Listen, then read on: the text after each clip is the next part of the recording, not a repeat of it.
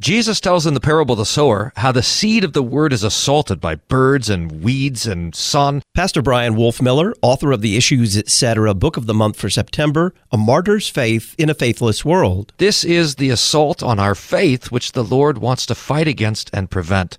Some seed, that is, enduring faith, endures to the end, and the Lord teaches us how to have it in His Word. Learn more about A Martyr's Faith in a Faithless World at issuesetc.org.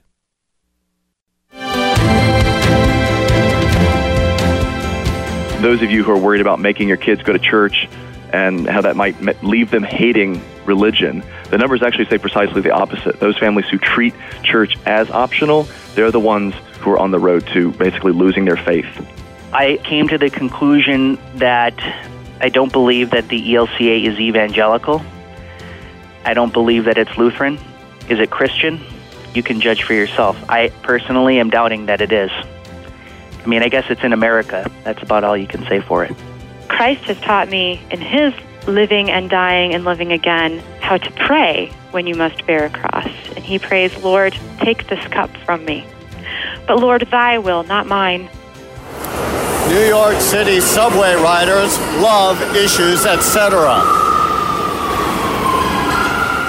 We hear from listeners all the time who have a background. They have come to the Lutheran confession from someplace else. A lot of times it's from Pop American Christianity, from evangelicalism. But what about Lutherans that go the other way? What about Lutherans that travel toward evangelicalism? And they often do it in complete denial that they're doing it. Sometimes they do it as entire congregations. Little by little, they jettison what is Lutheran and adopt what is, well, the stuff of Pop American Christianity. Why do they do it? How do they do it? And why do they often so adamantly maintain that they are still Lutherans? Greeting and welcome to Issues, Etc. live on this Monday afternoon, September the 30th.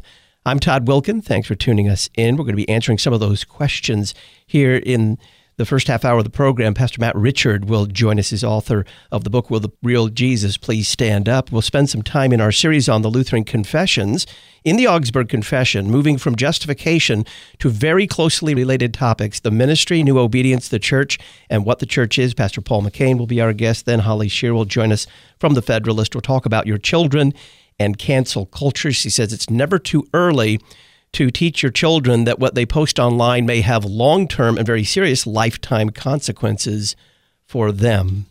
Joining us for our first conversation on Lutherans becoming faux evangelicals, Dr. Matt Richard. He's pastor of St. Paul Lutheran Church in Minot, North Dakota, author of the book, Will the Real Jesus Please Stand Up?, and a recent column titled, When Lutherans Begin to Reject Lutheranism.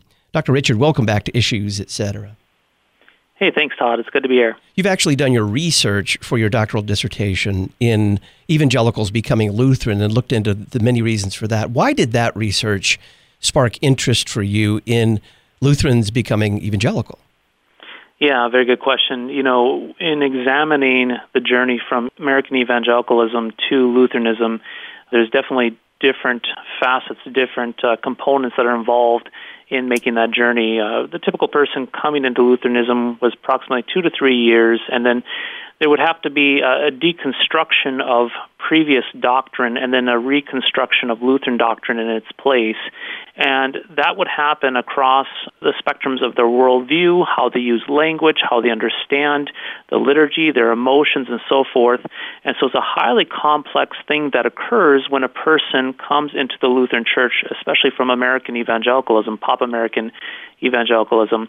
And it's been about 6 years since I did that research, and over the last 6-7 years, I've been just kind of observing, now being a part of the Lutheran Church Missouri Synod myself, making a journey into confessional Lutheranism. It's been a time of self-reflecting, watching the churches around me, observing this phenomenon of Lutheran churches who have had this historical roots of this liturgy, also the confession grounded in our Book of Concord, watching some of these churches not only flirt with American evangelicalism, but often take that journey towards it. And so it kind of dawned on me the other day, thinking through this, that, you know, if there's a journey into Lutheranism, perhaps could there be a journey out of it? And that's where I kind of stepped back and started assessing some of these different stages, if you will. I am curious about those coming to Lutheranism from evangelicalism in that sense, that I guess what most attracted them, for lack of a better way of framing it. Yeah, the research basically showed that there had to be something that kind of jarred them to get them to look at Lutheranism. And for the most part, the majority of the research participants ended up interviewing approximately 400 ex-American evangelicals, and the majority of them said that there was a despairing feeling, a bankruptcy of their American evangelical theology, that it wasn't able to help them in those really, really dark moments of life, where this life and this veil of tears, when life knocks you on your back, the theology just was not able to maintain in those situations. So there was a very despairing moment that happened for many of them that caused them to look outside of their current American evangelical theology, and that's where they stumbled upon components or aspects of our Lutheran theology, not necessarily maybe even a Lutheran church, but maybe a speaker who, hit different highlights of our Lutheran theology, which got them to open their ears and seek that out. And then once they, got their mind wrapped around or started grabbing a hold of our wonderful, precious sacramental theology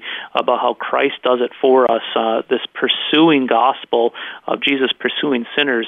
Once they got a hold of that, it was all over. It just pulled them into it.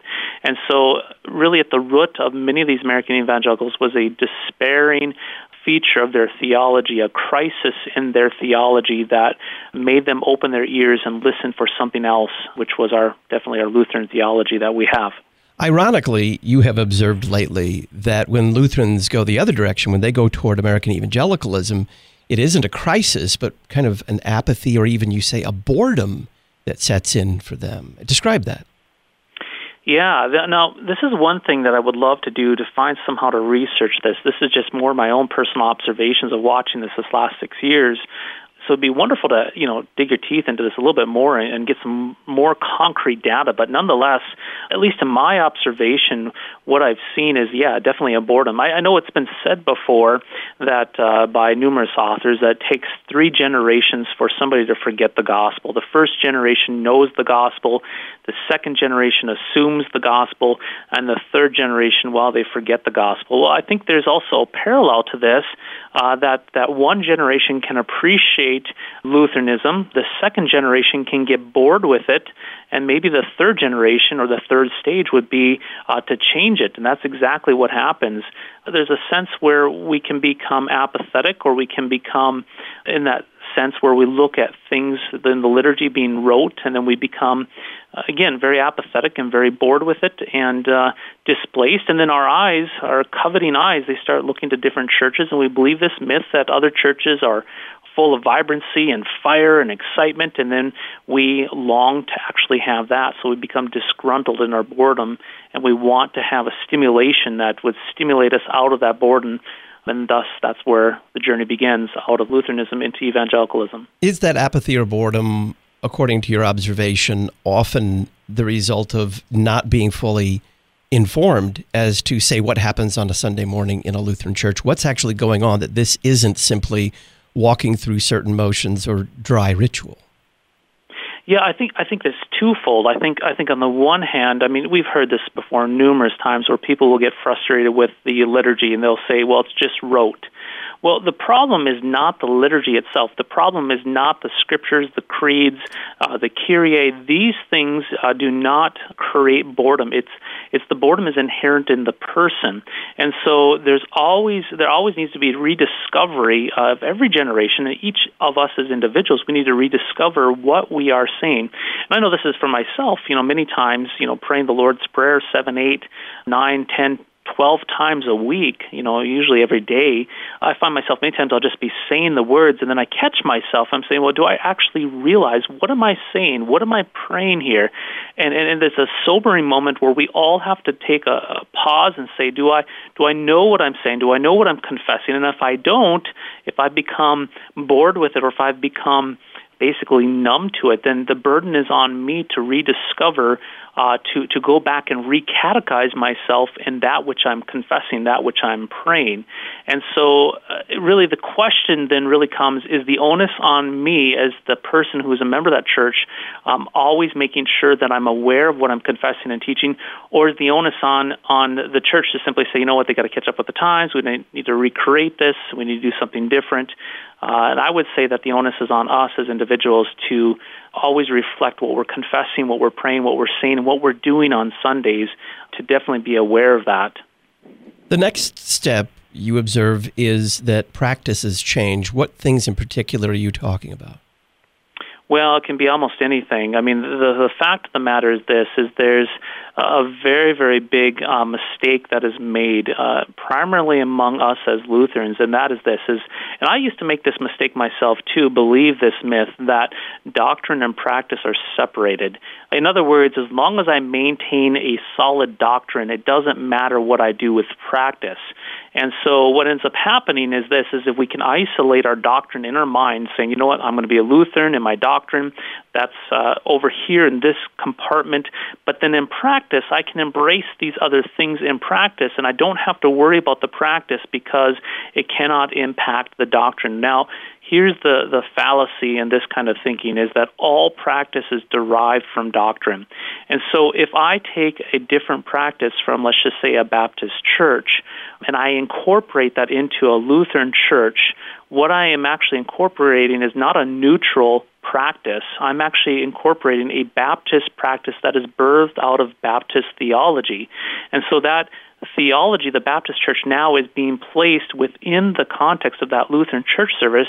So I have Baptist theology in the form of its practice, and then off to the side I have my Lutheran doctrine. Now, what I'm not realizing is that it's like putting oil and water together in the same container. They don't mix. They're not cohesive. There's no symmetry between the two of them.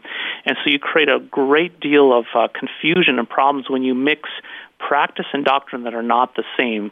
Because again, doctrine always influences practice, and then also practice has a subtle way of coming back around, kind of a circle, a parallel pattern around, and it can actually impact our doctrine.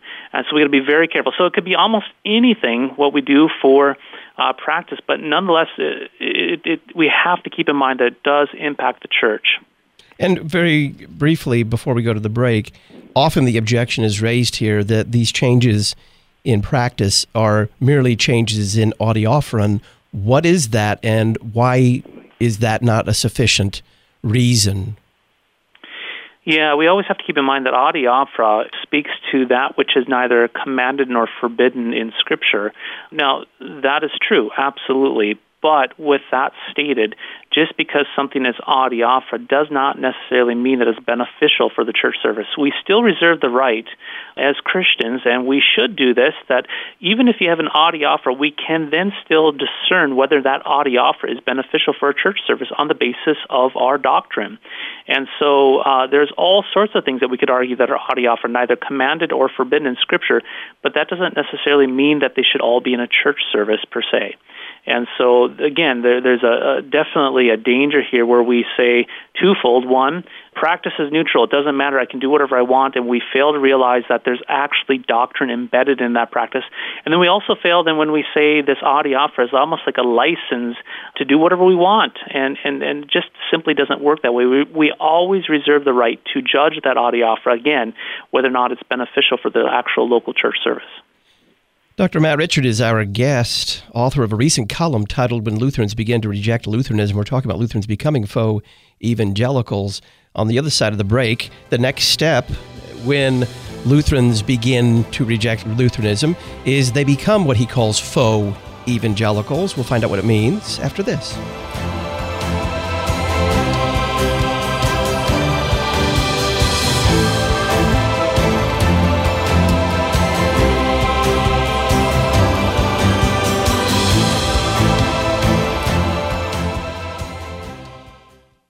Issues, Etc. regular guest, Pastor Brian Wolfmueller, is the author of our book of the month for September, A Martyr's Faith in a Faithless World. It's published by Concordia Publishing House. Their phone number, 1-800-325-3040, Or learn more about a martyr's faith in a faithless world at issuesetc.org. Deepen your understanding of Lutheran theology with the new book, A Martyr's Faith in a Faithless World by Pastor Brian Wolfmiller. LCMS Disaster Response provides guidance and assistance to congregations who seek to proclaim the gospel and show mercy in the wake of disasters. We can bring capacity to your congregation through on-site assessment, volunteer training and congregation preparedness, and through grants direct to your congregation.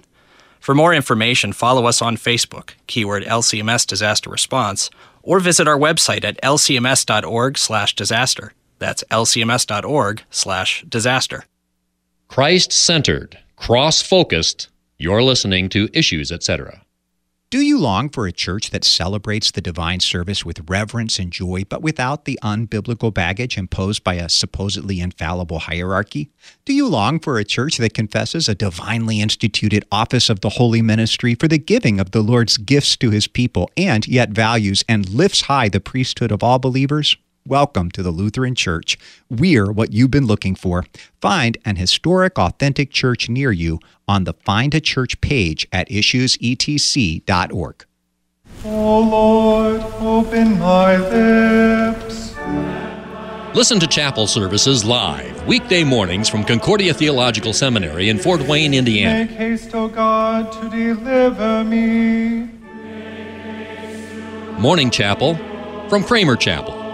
Live weekday mornings at 9 Central, 10 Eastern, 8 Mountain, and 7 Pacific at issuesetc.org.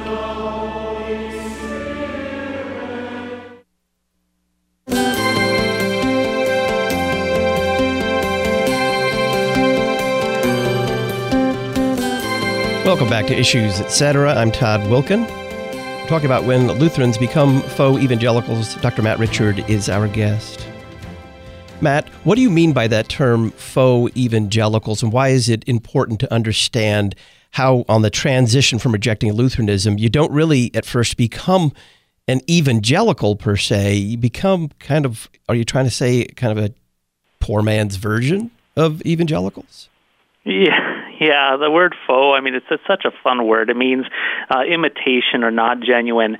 I'm reminded when I went down to Southern California to serve a church in Southern California, Los Angeles area.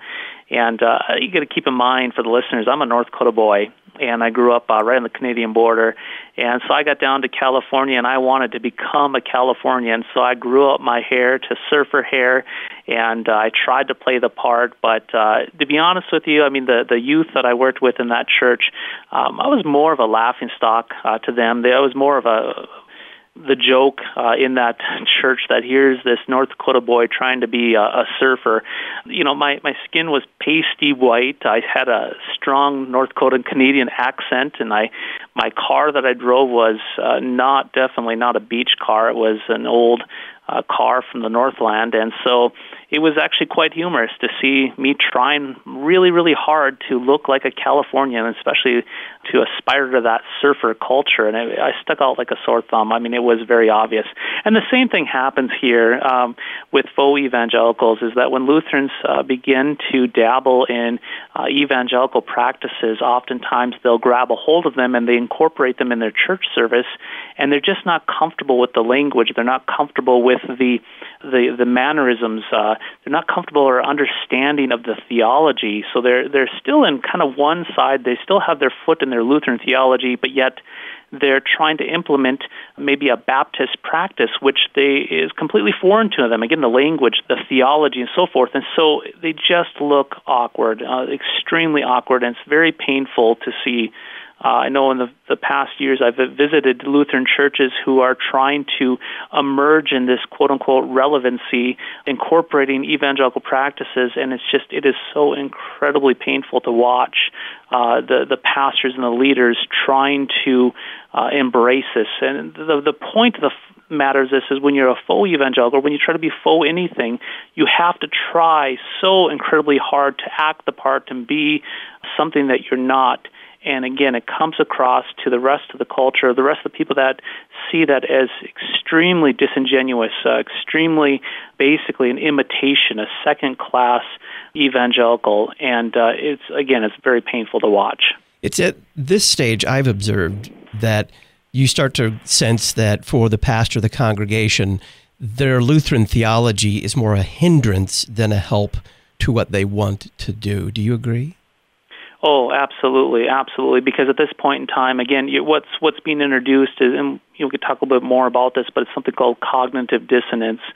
You have your Lutheran theology, then, which ends up being something that actually hinders or restricts the practice. So the practice, they want to embrace the evangelical practices, but their Lutheran theology won't let them because there's a clashing of the two theologies.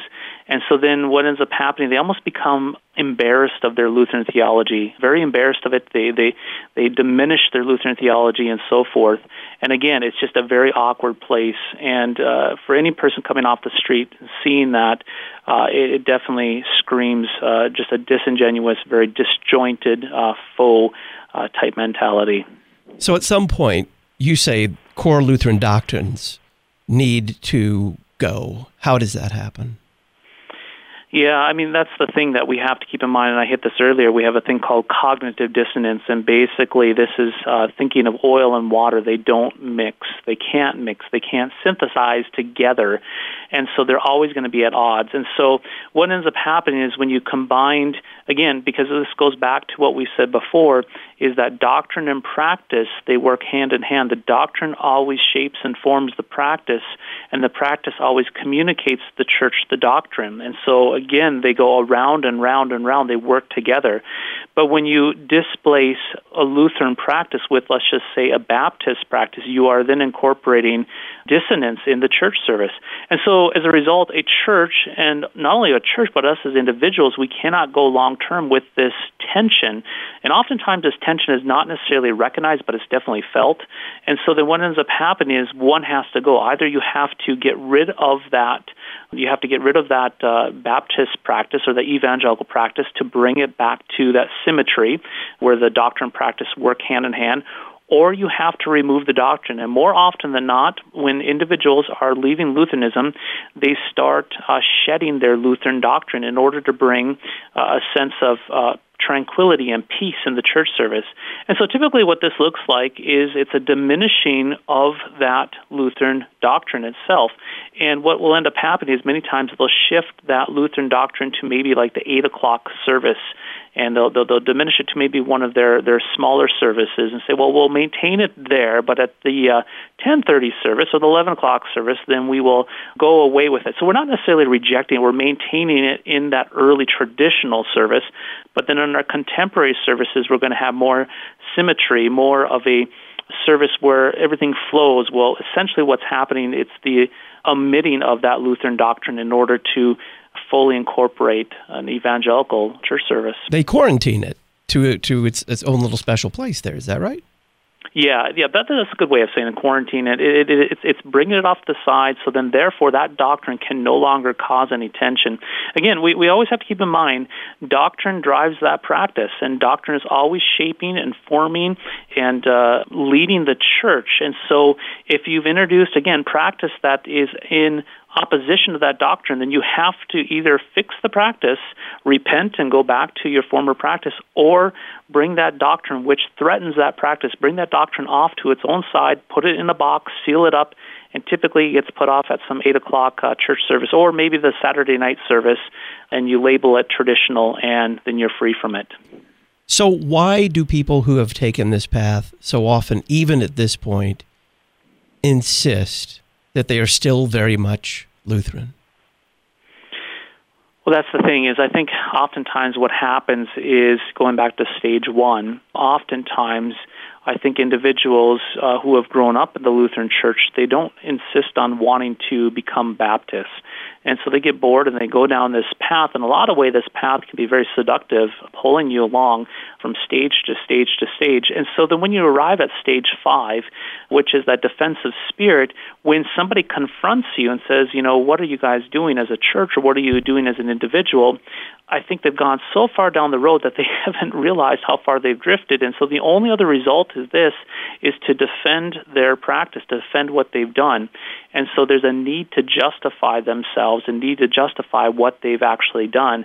when in essence what they should have done is they should have been truthful with themselves and maybe just perhaps left the Lutheran Church and joined a Baptist church. But again, that goes back to that stage one, that I think the boredom, generally speaking, the boredom takes them down this path with no intention of wanting to become a Baptist church, but through this progression of stages, once they're seduced into it, it pulls them along, and they get to this point where they realize they've gone so far.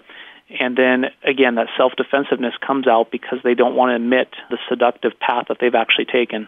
What you're talking about here is not an isolated thing. It's happened in congregation after congregation on a very rather large scale among Lutherans. And those evangelicals we talked about at first that are coming out of evangelicalism into Lutheranism, what is their reaction when they see a Lutheran congregation becoming faux evangelical? Yeah, the evangelicals, at least that I've interviewed, that have come into Lutheranism, they're absolutely appalled. I mean, they're borderline angry. And think about this, too. I mean, anger is, in of itself, there's times when we are angry and it's sinful. We take that anger to a sinful end. There's other times where we are not angry and we should be. And in this case, these former evangelicals who are now Lutherans are very angry, and they are indeed very justified in that anger, seeing what has happened, because many of them have spent years in blood, sweat, and tears, and they've had to forsake different relationships and a lot of pain, a lot of what we call tentatio, the struggle of the soul to get into a Lutheran church, and then to see it right there in their own backyard. It's extremely, one, very offensive. Two, it takes their whole journey of everything they've gone through. It diminishes that. And then I think more than anything else, there's an astonishment from these former evangelicals simply saying, why on earth are you trying to leave these precious gifts that are right before you, right here in the liturgy?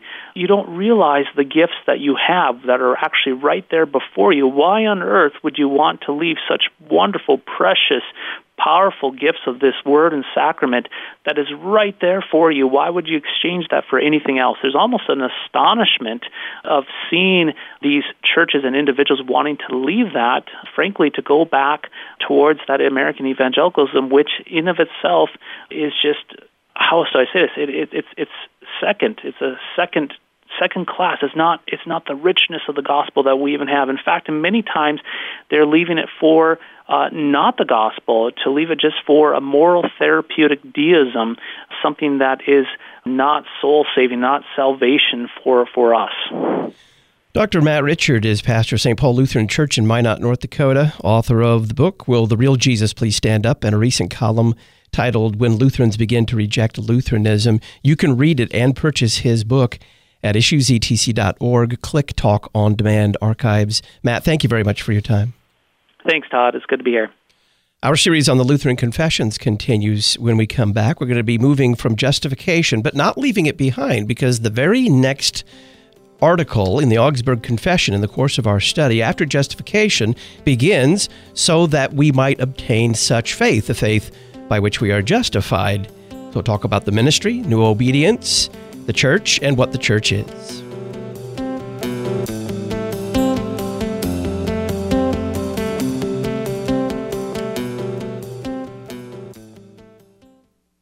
Gospel reductionism replaces the Bible as the source and norm of theology with the gospel.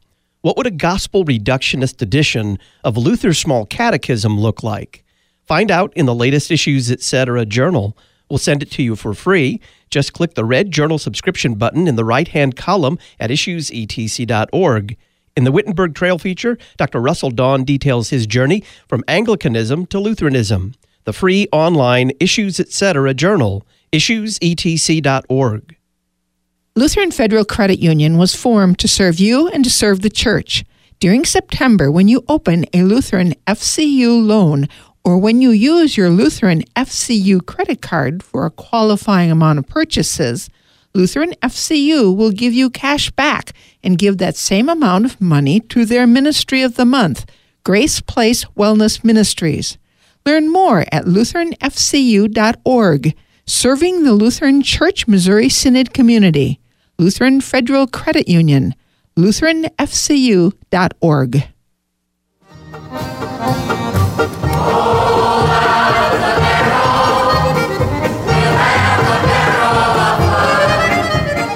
You're invited to Oktoberfest, featuring the Waterloo German Band, Friday night, October 18th at St. Paul Lutheran School in Hamel, Illinois.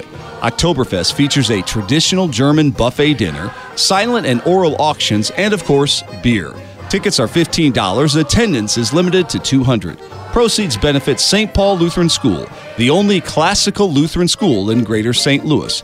Learn more and purchase tickets at school.stpaulhamel.org. Oktoberfest is sponsored in part by Seavers Equipment, Lutheran Church Extension Fund, Ernst Heating and Cooling, Lutheran Public Radio, St. Paul's Ladies Aid, Chick-fil-A, and Baker Construction. Oktoberfest Friday night, October 18th at St. Paul Lutheran School in Hamel, Illinois.